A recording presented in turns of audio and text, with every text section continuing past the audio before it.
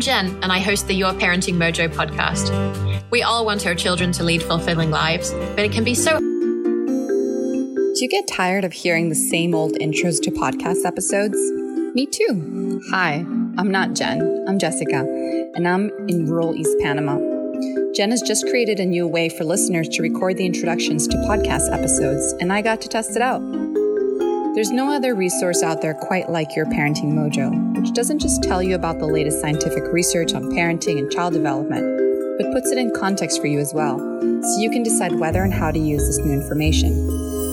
If you'd like to get new episodes in your inbox, along with a free infographic on 13 reasons your child isn't listening to you and what to do about each one, sign up at yourparentingmojo.com/subscribe and come over to our free Facebook group to continue the conversation about this episode. You can also thank Jen for this episode by donating to keep the podcast ad-free by going to the page for this or any other episode on yourparentingmojo.com. If you'd like to start a conversation with someone about this episode or know someone who would find it useful, please forward it to them. Over time, you're going to get sick of hearing me read this intro as well, so come and record one yourself.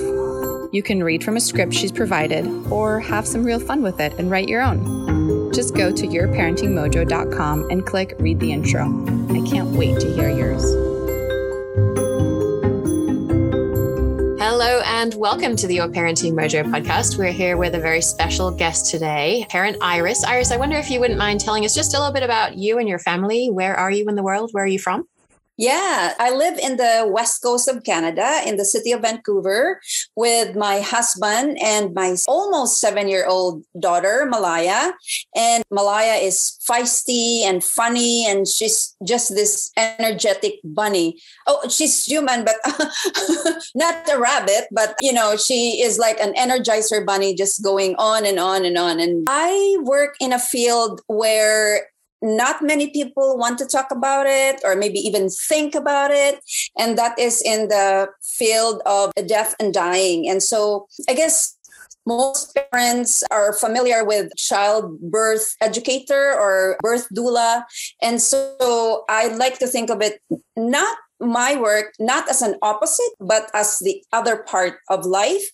So I support people who are grieving and, practical and heart-centered end of life planning. So it's from wills and advanced care directives to how would you like to be cared for after you die, and rituals and ceremonies and things like that. I'm an end of life educator and end of life doula. And one important thing, I immigrated to Canada from the Philippines in 2005. And in the summer of that year, I met a man that became my husband.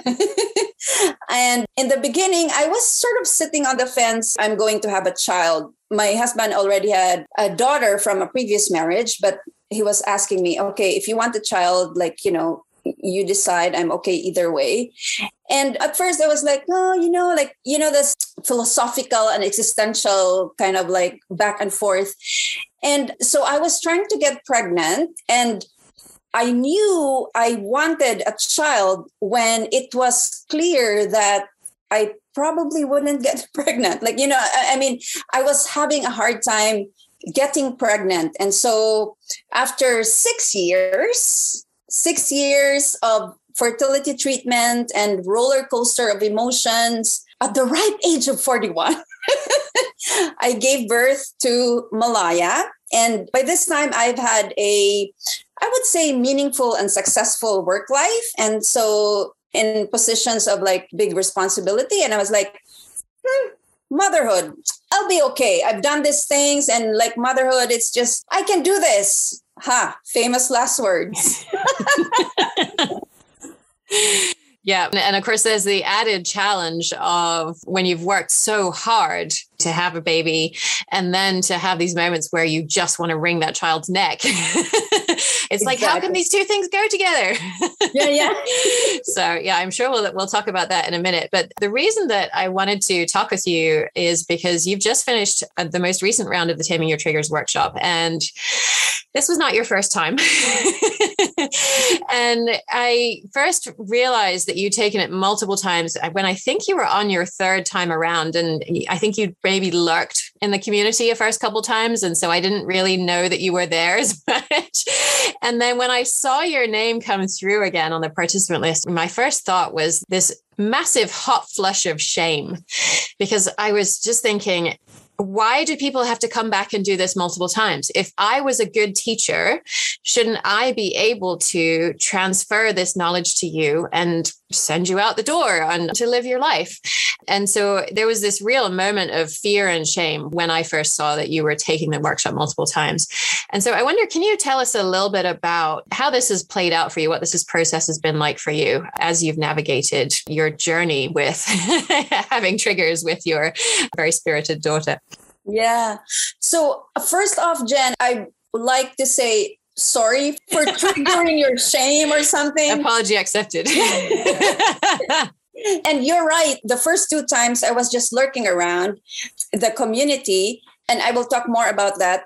When I decided to come out as a repeater of the Taming Your Trigger workshop, it was because I wanted you and the others to know that I truly, truly believe in the workshop that you have designed. And by this time, I've also followed you, not in a stalker creepy way, but I followed your podcast for quite a while. And so I knew that I needed this, that I knew that I was one of those in your advertisement. If you are this and that and this, oh my goodness, I check all the lists. And so I knew that there was no doubt in my mind that it was going to be transformative for me. That's why I kept on joining. The third and the fourth time, I'd say to people, I've done this several times. I'm not ashamed to say that. And I'm not proud either. It's just, it is what it is. So your question about how the journey, taking the Taming Your Trigger workshop multiple times, before I will answer that question, I want to give a little bit of context. First off, context of my life so that people will have more understanding. I grew up in a urban poor neighborhood in the Philippines. People did not really have enough material things, and we relied on each other for material or personal support. And so, for example, you'd go like, oh, I need to prepare dinner, but then, oh, we don't have rice, because rice is very important. And then my mother will just say, okay, go next door and ask our neighbor to just borrow a kilo of rice, and then we will replace it later.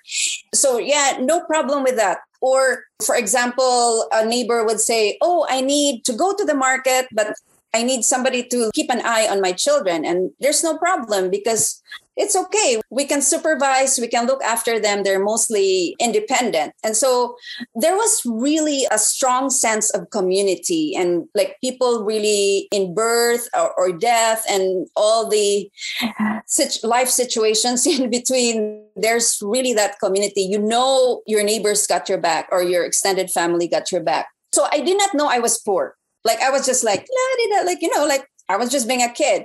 It was when I went to school that I realized, oh, other people have other situation. And you see, my mother worked as a dressmaker in a private Catholic, very upscale school.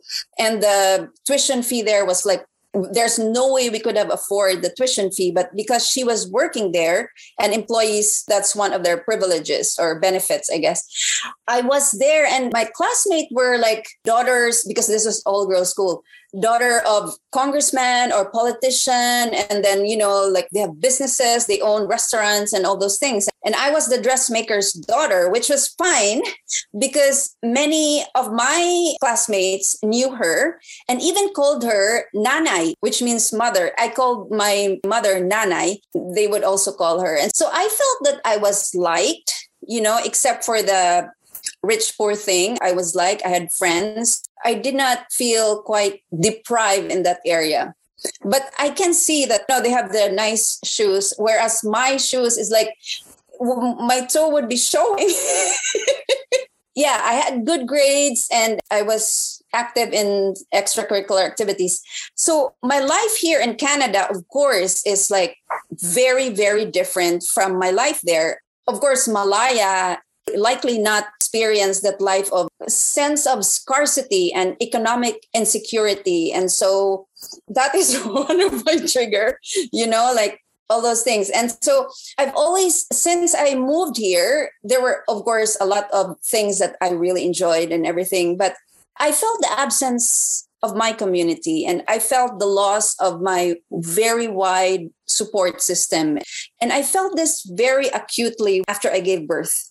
So it wasn't a surprise to me when my doctor said, Iris, you have postpartum depression. And I sort of knew it beforehand because I've been having low-grade depression since I came here. And like, it doesn't take a rocket scientist to know, to know that. So I joined a lot of support groups for new moms. I was in individual counseling. And that's one good thing about being here in Canada. There's like social support system as well. For a long time, I was really resisting taking medication. I know in some areas, this is all hush-hush when it comes to mental health and medication. I just want to lay it all out on the table. And for a long time, I resisted getting medication because I saw it as a sign of weakness. And, I was like, oh, I was a school guidance counselor, so I knew these things and mental health, blah, blah, blah. And I started a nonprofit organization and I can do this. Of course, motherhood is a totally different ball game. Yeah, it totally is. Yeah. So was there a specific incident that caused you to say, I need more help than I'm getting right now? I need to do something differently than what I'm doing right now? Yeah, for sure. So actually, two instances. First, when Malaya was about 3 years old, we were in the park and I usually pack food, like, snacks and things like that. I was hungry. And that's one of my factors. I was hungry and she was at the stage, Jen, where like you ask her for something and, no, I won't give you. And I kept on asking because I was really hungry and she really wouldn't give me. And I packed for both of us, by the way. And then a crow swooped in and got into the container. I don't know if it's grapes or nuts. All of those things spilled out on the ground. Mm-hmm. And I was just so angry. Like I feel this hot thing coming out from my gut here and just like, and Malaya started crying. Because she felt that energy. And I felt very guilty about that. I was like, oh my God, what am I doing? And yet I also recognized that there was something so primal in being denied, and I'll put that quote unquote, being denied food. I wasn't rational at all. Mm-hmm. And then the other instance was when out of the blue, Malaya asked me, Mama, why are you always angry? And the way she asked it was really significant to me because she asked it out of curiosity.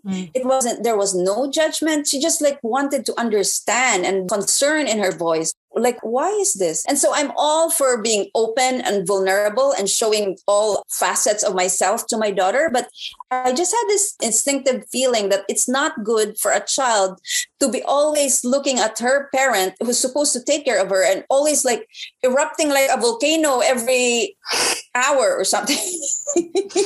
So that's when I need more help than the medication. I need more help than counseling. I need more help than all these things I'm doing for myself to help me. Yeah. Okay. And so you've been through this and we have actually lost track, or I have at least lost track. I am uncertain if we are on round number 4 or number 5 at this point. Yeah. But what I'm wondering is if a person's listening to this thinking, well, I don't want to have to go through this thing 4 or 5 times to actually do something different. So what would you say to somebody who's thinking that, okay, yes, I see myself exploding sometimes as well, or maybe I'm not an exploding kind of person. I'm a freeze up kind of person, or a walk away kind of person, or a fawn and just get the crying or the screaming to stop kind of person. If I'm seeing myself having these reactions to my child's behavior and I'm thinking, but I don't want to have to do the same thing 4 or 5 times to do something different, what would you say to somebody who's in that position right now? The first 2 times when I was lurking, I can tell you exactly what I was doing, even if I sort of petered out. So I was really spending a lot of time identifying my triggers, seeing what are the factors that cause me to erupt. The main thing that I was really working on in the first module, I think, Jen, was the window of tolerance and how to increase our window of tolerance. And I know that like being hungry, being tired, being sleep deprived, those are the factors to narrow my window of tolerance. So the next time I did the course again, I made sure that I have support, something like cooking a big batch of food, so that I don't have to be like, oh my God, like to cook and again and again every day. And then also I scheduled more sessions with my therapist. I just made sure I said no to other time commitments or other things that get my attention, and called my friends and say, can you please poke me when you don't see me? Like, can you say, oh, are we going for a walk or something? So those things, I like to think of my 4 or 5 times in the workshop as I like to imagine myself as like a horse trainer. And the process of taming my own trigger is the wild horse. And so the first few times was just about me getting into the saddle and just like holding on. And just, of course, right now, I'm not the star in the rodeo or however you call that. I think I am staying in the saddle long enough to enjoy the ride. That was it. And then every time I register again, I learn more and more and I cover more and more module. And one thing that really was quite helpful to me was when you reorganize the modules, it's the things that help us with our triggers and not just like analyzing all our triggers. And this last time, there's the call and I had my food ready and all this other support. And it was just this kind of fruit salad of all these things that really kept me sitting on the saddle long enough to spend time with my wild horse of triggers. Oh, wow. That's amazing. Thank you so much for sharing that. I love the metaphor. And yeah, I just want to sort of translate a couple of things that you said for folks who are newer to this. What I'm hearing from you is that I've added to the content over the times that I've done it, but it hasn't changed dramatically. Or firstly, organized it logically, having all these logical skills, thinking this is the way people need to hear it. First of all, you need to understand where are your triggers coming from. And then once you understand that, you can learn what to do about them. But of course, what we found is that in the actual experience of this, people, they want more time with the tools. They need more practice with the tools. And they don't want to spend 5 weeks wallowing around in why do I feel so crappy so much of the time before they start learning those tools. So yeah, we started alternating the module content so that we take a module where we're understanding what's the cause of our triggers, our triggered feelings. And then we start learning a new tool. And then the next week revert to another, dig a bit deeper on where is this coming from? Okay, now let's bring in another aspect of the tool. So, I mean, my logical brain just goes wild with it. I'm like, I can't believe we're doing it like this. But it seemed as though it really, really helped people to get the practice they need with it. And also to not feel as though, oh my goodness, when are we actually going to learn the stuff that's going to help rather than just the understanding of where it came from. So I think that part's important. And then the second part that I think is super important is basically what your metaphor is saying is that very often it's our brains that are trying to protect us from engaging with this content. It's not necessarily that I added new content that you had to keep coming back for. It's that your brain was putting into place all of these mechanisms to say, this is really scary and I'm not ready to deal with this right now. And so I remember you telling me that you would have these really physical responses. You would be physically ill after going through this. And this does not happen to everybody. And the experience of it was overwhelming. And, you know, not everybody is going to need massive meal planning and all of the other stuff. But if you are a kind of person who processes things very deeply, then those kinds of supports can be super useful. You know, the time commitment itself is not very much, but when you're really trying to shift something, it can take a lot out of you. And the deeper you engage with that, the more your brain is thinking, but I use these ways of being in the world to protect myself. I set these things up to protect myself. And you're saying, yes, thank you for doing that. I'm so glad you did that. And also it's not helping me anymore. And so I'm going to try and learn some new tools. And so that's you hanging on this time. You've gotten beyond the phase where you're just hanging on eyes wide, trying to stay on as the bucking bronco is trying to kick you off. And you're like, okay, we're here now. This is what we're doing. Yeah, that's one thing too. I'm a person who like embodies learning. And so I know lots of things in my head, but it doesn't click. Yeah. The reaction, I have physical, visceral reaction too. So, and I know not many people are like that. So yeah, maybe not as strongly, but just on the point of the embodied learning, I mean, that's really what we're going for through the workshop is what I call a non-cognitive shift. It's not that hard to read the content and think, okay, yeah, I agree with that. I'm going to start doing that now. That part is not hard. The part that is much harder is taking on these ideas, not up here in your brain, but in your body. So it's just part of how you exist in the world. And that's the non-cognitive shift part. And you can't predict that. You can't set it up. You can't say, okay, practice this meditation technique for 5 hours a day. And on day 6, it's going to happen. No. It's something that happens unique to every person. Some people, it doesn't happen. Some people are like, whoa, now I see things in a totally different way than I did before. Mm-hmm. Do you remember having a specific non-cognitive shift, or was it more of a general sense for you? There were several moments actually when it felt kind of like chick. And this last time when we had our calls, that first session that we had, like my life is hard and my life in the Philippines was hard. They're both hard and you cannot compare those two things. And I remember you guiding me, repeating like, this is hard. There's this thing that sort of like came down on me. And then I accepted it that, okay, this is hard. Even with all this material things, all the resources, it's hard. And I really felt it in my body and I accepted it. Mm. I thought of that before many times, but there's just this like, no, like, this kind of critical voice. And that's one moment. And the other moment too that sort of clicked for me in terms of like what to do or the techniques, Jen, is so that first call, you guided me through the process. And I remember I was like a runaway train. This one and this one. And my mother used to Jitsu and now I don't have the feeling. I was like runaway train. I cannot stop myself. And then you said something about like touch the surface of the kitchen counter. Not me, but the computer was on the kitchen counter. The smoothness just brought me back. And so that sort of halted the runaway train. And I remember I was sobbing and I was just like so like full of all these emotions. And then I said something like, I want to throw things. I want to scream. I want to like, and so you said, okay, feel free to scream. I muted my Zoom thing. I just let out this like very primal scream that came from here. And I was just like, it felt good.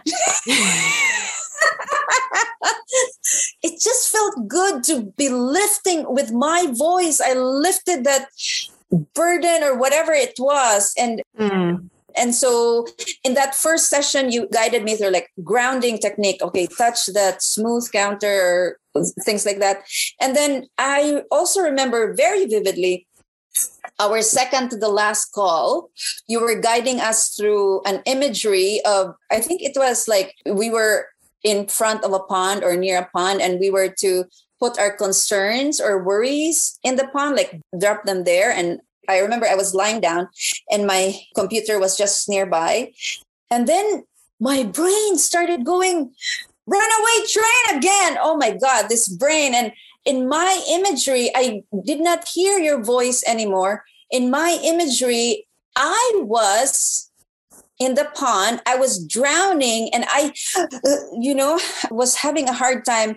And instinctively, I did not even think about it. I reached for my laptop and just touched the smooth surface of my laptop. And that brought me back. Okay, I'm not really in there. I can bring myself back. And maybe for my husband is very logical, Jen, and as a science and math person. And so stories will maybe sort of like, strange to him. And I know some of the listeners may be like that too. But then I'm just like, this is my reality and this is my truth. So we can all live together in harmony, the logical and the illogical people, emotional people like me. So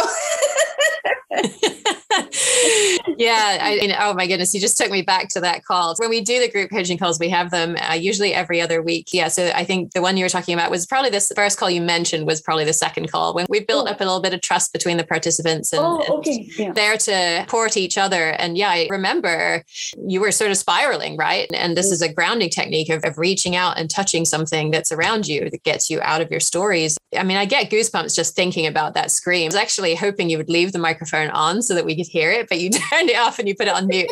And I wonder actually if that made it even more indelible, because I just remember you were hunched over and so you were in one corner of the frame and your whole face is, I mean, the scream is just taking over every part of you that I can see. It was just such a primal, visceral moment.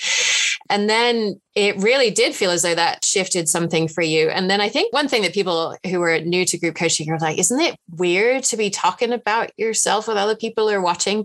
And could it really help me if I'm not the one being talked to? And what was really interesting, I think, for the people watching was to see you just be so raw and vulnerable. And then 10 minutes later, I was talking to somebody else and I saw you sitting there eating your breakfast. And I said, can we just, zoom in on this moment for a second? And you were like totally placid. Yeah. With the water metaphor. And I think it was just such a profound realization for people on the call to see that we can be in what just feels like it's just taking over our bodies. And if we don't hang on to it, if we let it pass through us, it will keep going. It's when we hang on that it creates so much struggle for us. Mm-hmm. And then it's okay. And then we can move on with our life and sit there and have our breakfast and hear other people being coached and get something out of that. So that was truly a profound moment for me. And I think also for a lot of people on the call who are watching that as well. I wonder if you want to speak maybe to, we have these group calls and I coach you through different exercises and stuff. Is it weird for you? Is any of the meditation stuff? You're like, why are we doing this? And then you do it, I help you to do it. And then you do it yourself and you're like, oh, the penny drops. What is that process like for you of being on those calls? I'm a learner who's like more into like talking and being in groups, and I learn better with others. And so the call, I think, was really, really made a very big difference to me, to the kind of learner that I am. And I'm also more of like an interpersonal or intrapersonal like reflection. What you will say is weird are not weird to me. And so a very rich learning environment for me.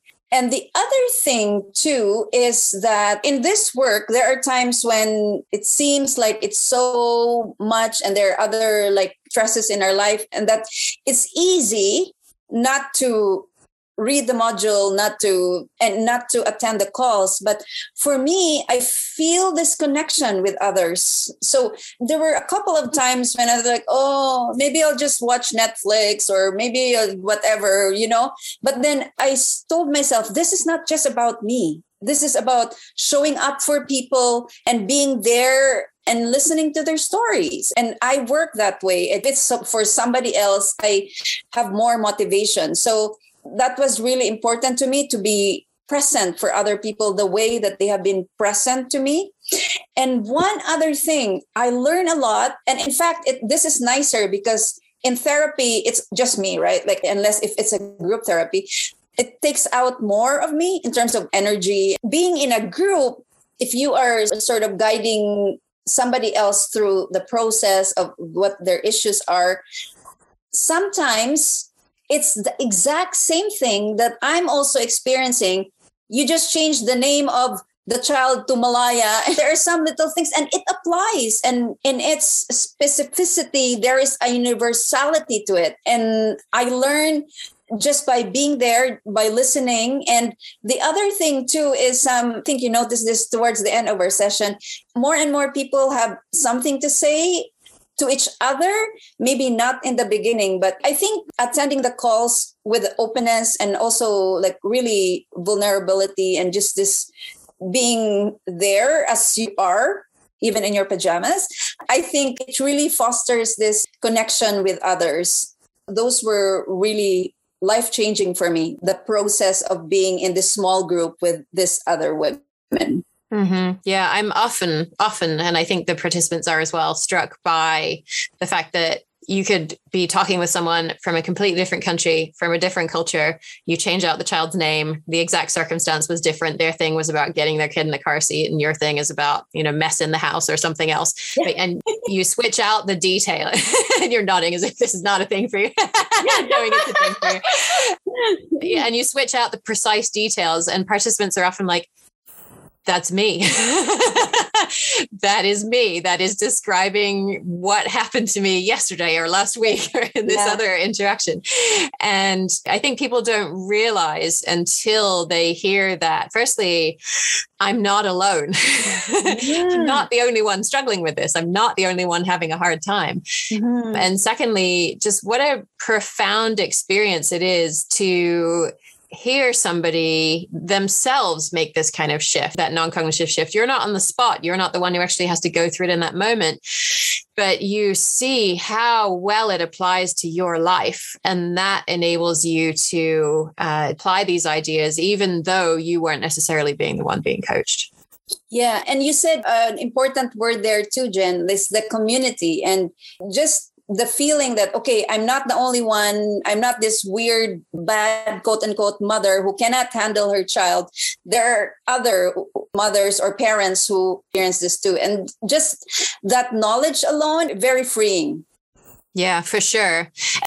And then I think the other thing that's really important in what you said is on our last call in this series, when you all had gotten to know each other pretty well by that point, and you'd shared some pretty vulnerable moments in your lives, and the participants on the call started coaching each other, and not in a, oh, you should do this or you should do that. But it was just this beautiful moment of empathy for each other and supporting each other through the learning and applying the learning of the tools that we had been working on over the last 10 weeks or so. It's really interesting for me because this was my experience listening to other participants. When they share their story, I'm thinking like, you could have tried this or you could have tried that.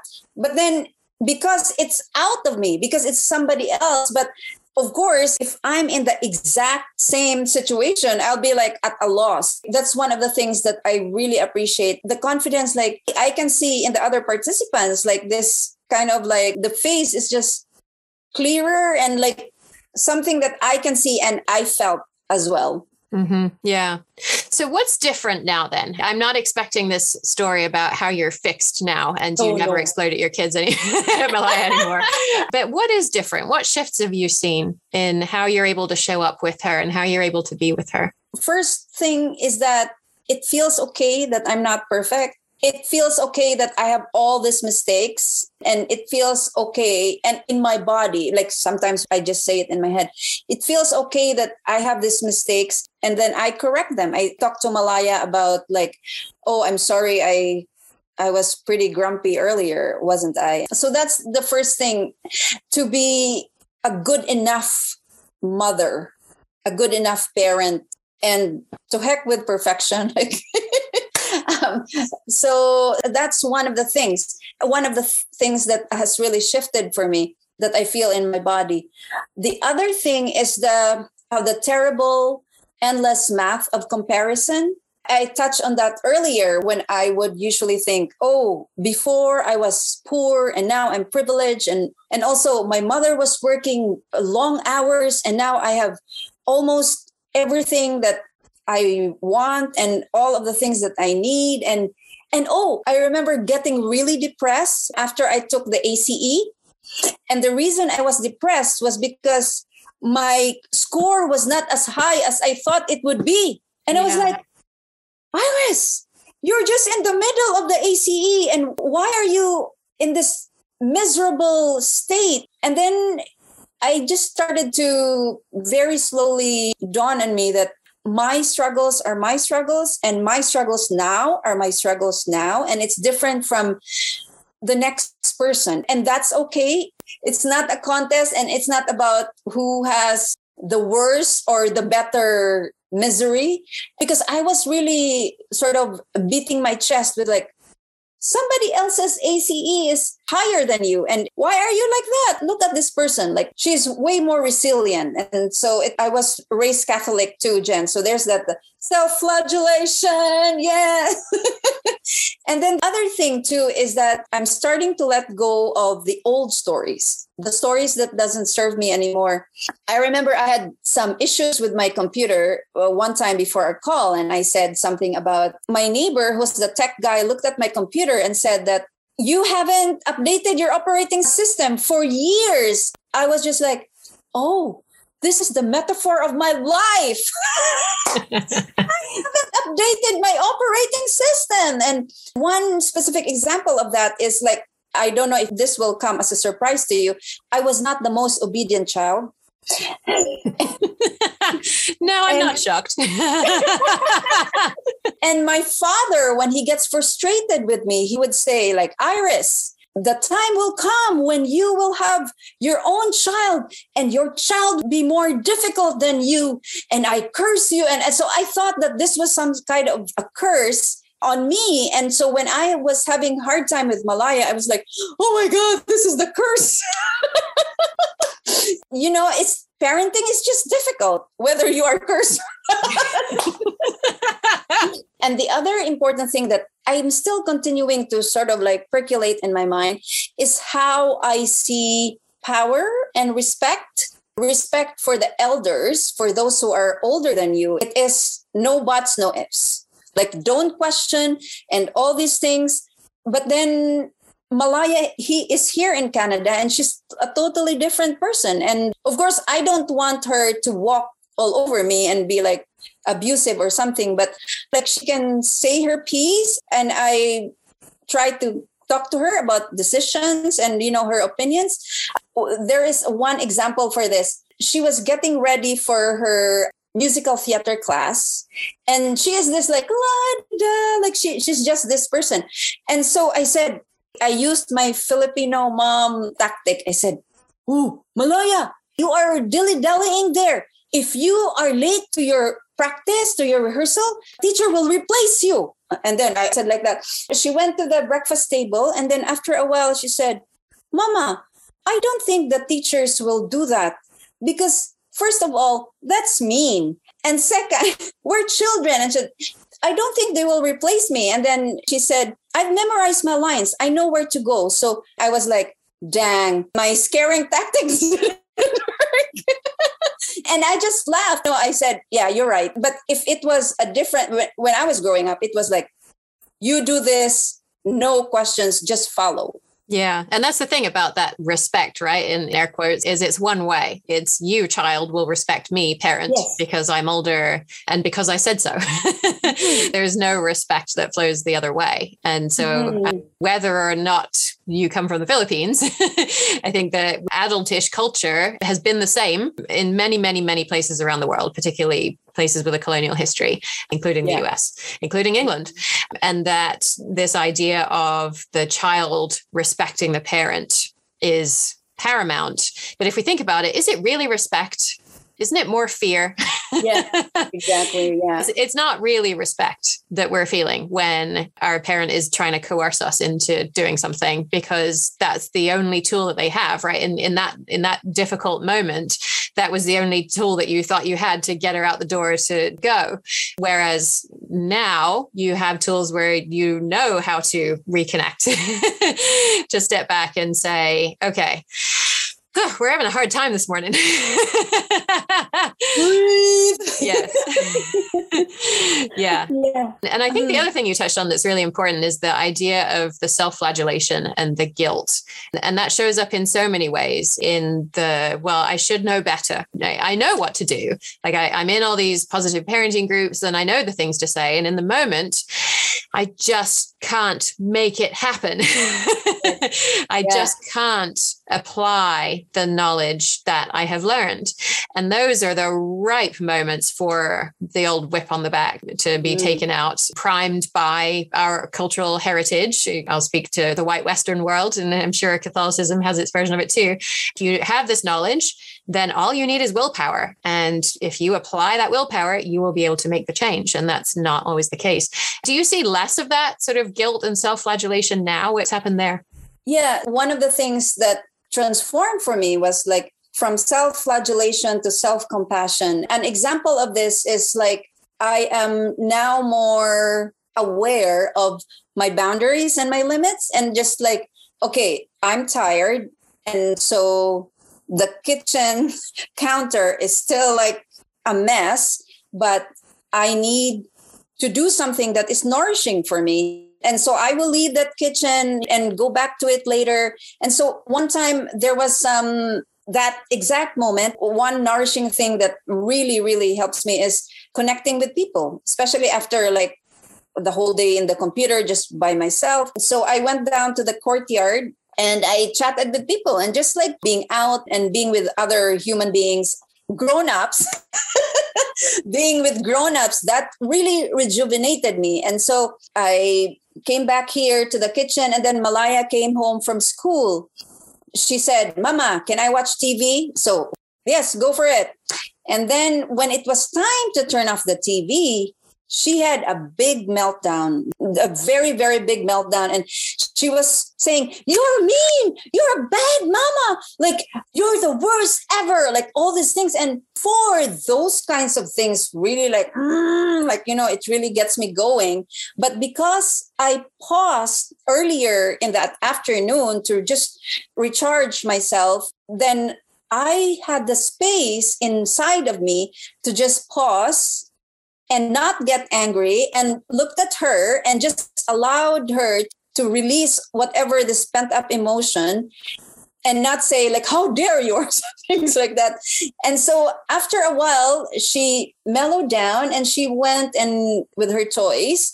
And then I was making dinner, and then she said, "Mama." So she was calling me, and I said, "Okay, yes, Malaya, what can I do for you?" And then she said, "I love you. You're the best mom ever." I said, "Okay, thank you. I love you too." So, but I knew if it was like the before times, she and I will be like this. So those are the kinds of things that really made some transformed things for me, not just in this big, like macro, big picture way, but this like small moments.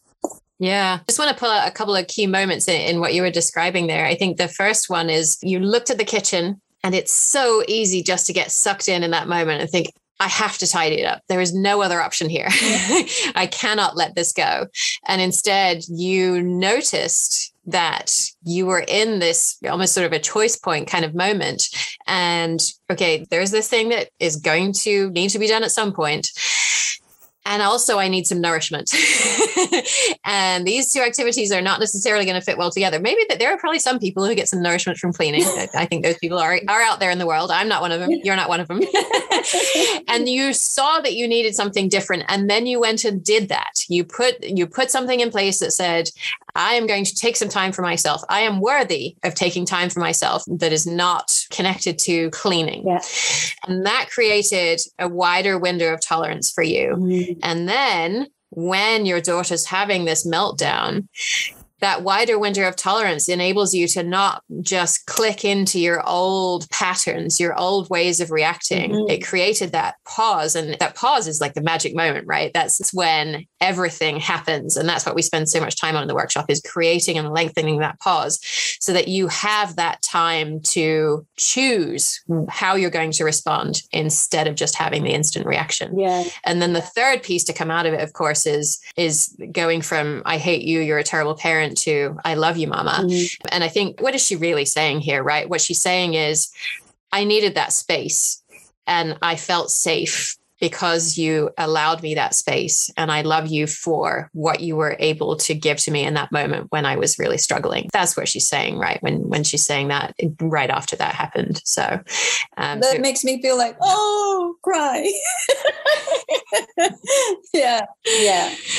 I mean, it's so profound. If you break these interactions down and say, okay, what is really happening here? Where is my behavior coming from? Why am I having a hard time? Where is my child's behavior coming from? Mm-hmm. Why are they having a hard time? And of course, you could also use some of the other tools we talked about to understand, is this about TV? Is this about something that happened at school today? What's really going on in all of this? But you held space in that moment. You didn't try to fix any problem. You didn't try and talk her down.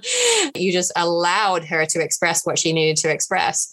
And over time, the form of that expression will shift, and some children will throw things. And we're, of course, coaching them to express their feelings in a way that isn't destructive to people or property. Mm-hmm. But we're holding space for even the most difficult feelings, so that when they have difficult feelings in the future, when they're older, when things get really hairy, that they know that we can be there for them through that, because we've showed it to them so many times throughout the path, so along the way. Mm-hmm. So, I mean, it's such profound groundwork that you're laying here. It's incredible. Is there anything else you'd like to share about your experience or what has shifted for you through the workshop? I'm also in the parenting group and the learning membership. So when you said you didn't really stalk me, that was it was only partially true. Yeah, I think of the Taming Your Triggers workshop as you not giving a formula. I wish there was some kind of magic formula, but of course, wouldn't it be easier? It will probably be easier, and you will be a millionaire. I would. What I was getting was not a formula, but more of a recipe, and recipe for cooking. I know in baking, it has to be some prescriptive thing, but you gave us a recipe for like suggestion of like, okay, you can cook it like this, or you can cook it like that.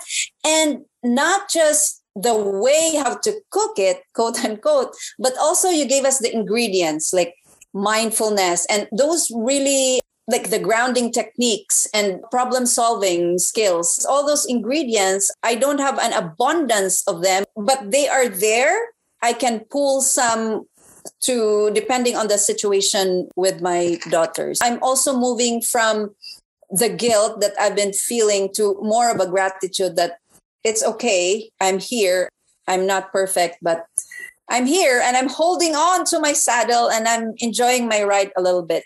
I think your work is really important, not just to parents, but in the whole world, which is probably kind of like, in parenting our children in a way that will make our world a more just place. I think that if we see your work in that context, you're really doing a great work for the world, not just for us parents. So thank you. So the gratitude there also for you and for all the other participants who joined your workshop and membership group. So thank you so much, Iris. Yeah, that is my hope as well, that we're not just doing this thing for ourselves and for our own children, as important as that is. I truly believe that if that is our only focus, that we've missed something huge, and that it is through using these kinds of tools and raising children who will go out in the world with a sense of what it means to truly listen for the sake of understanding, for truly understanding another person's needs, and then working together to see how can we meet both people's needs. I think that we can do a lot to change the world using those kinds of tools. Yeah. So I'm so grateful that you came around again for the workshop and also took the time to share a little bit with us about what your experience was like here today. Thanks so much, Iris. It's always such a great time talking with you. Thank you, Jen. And so anyone who wants to learn more about the Taming Your Triggers workshop can find that information at yourparentingmojo.com/taming your triggers. Hi, this is Jess from rural East Panama. I'm a Your Parenting Mojo fan, and I hope you enjoy this show as much as I do. If you found this episode especially enlightening or useful, you can also donate to help Jen produce more content like this and also save us from those interminable mattress ads. Then you can do that and also subscribe on the link that Jen just mentioned. And don't forget to head to yourparentingmojo.com to record your own message for the show.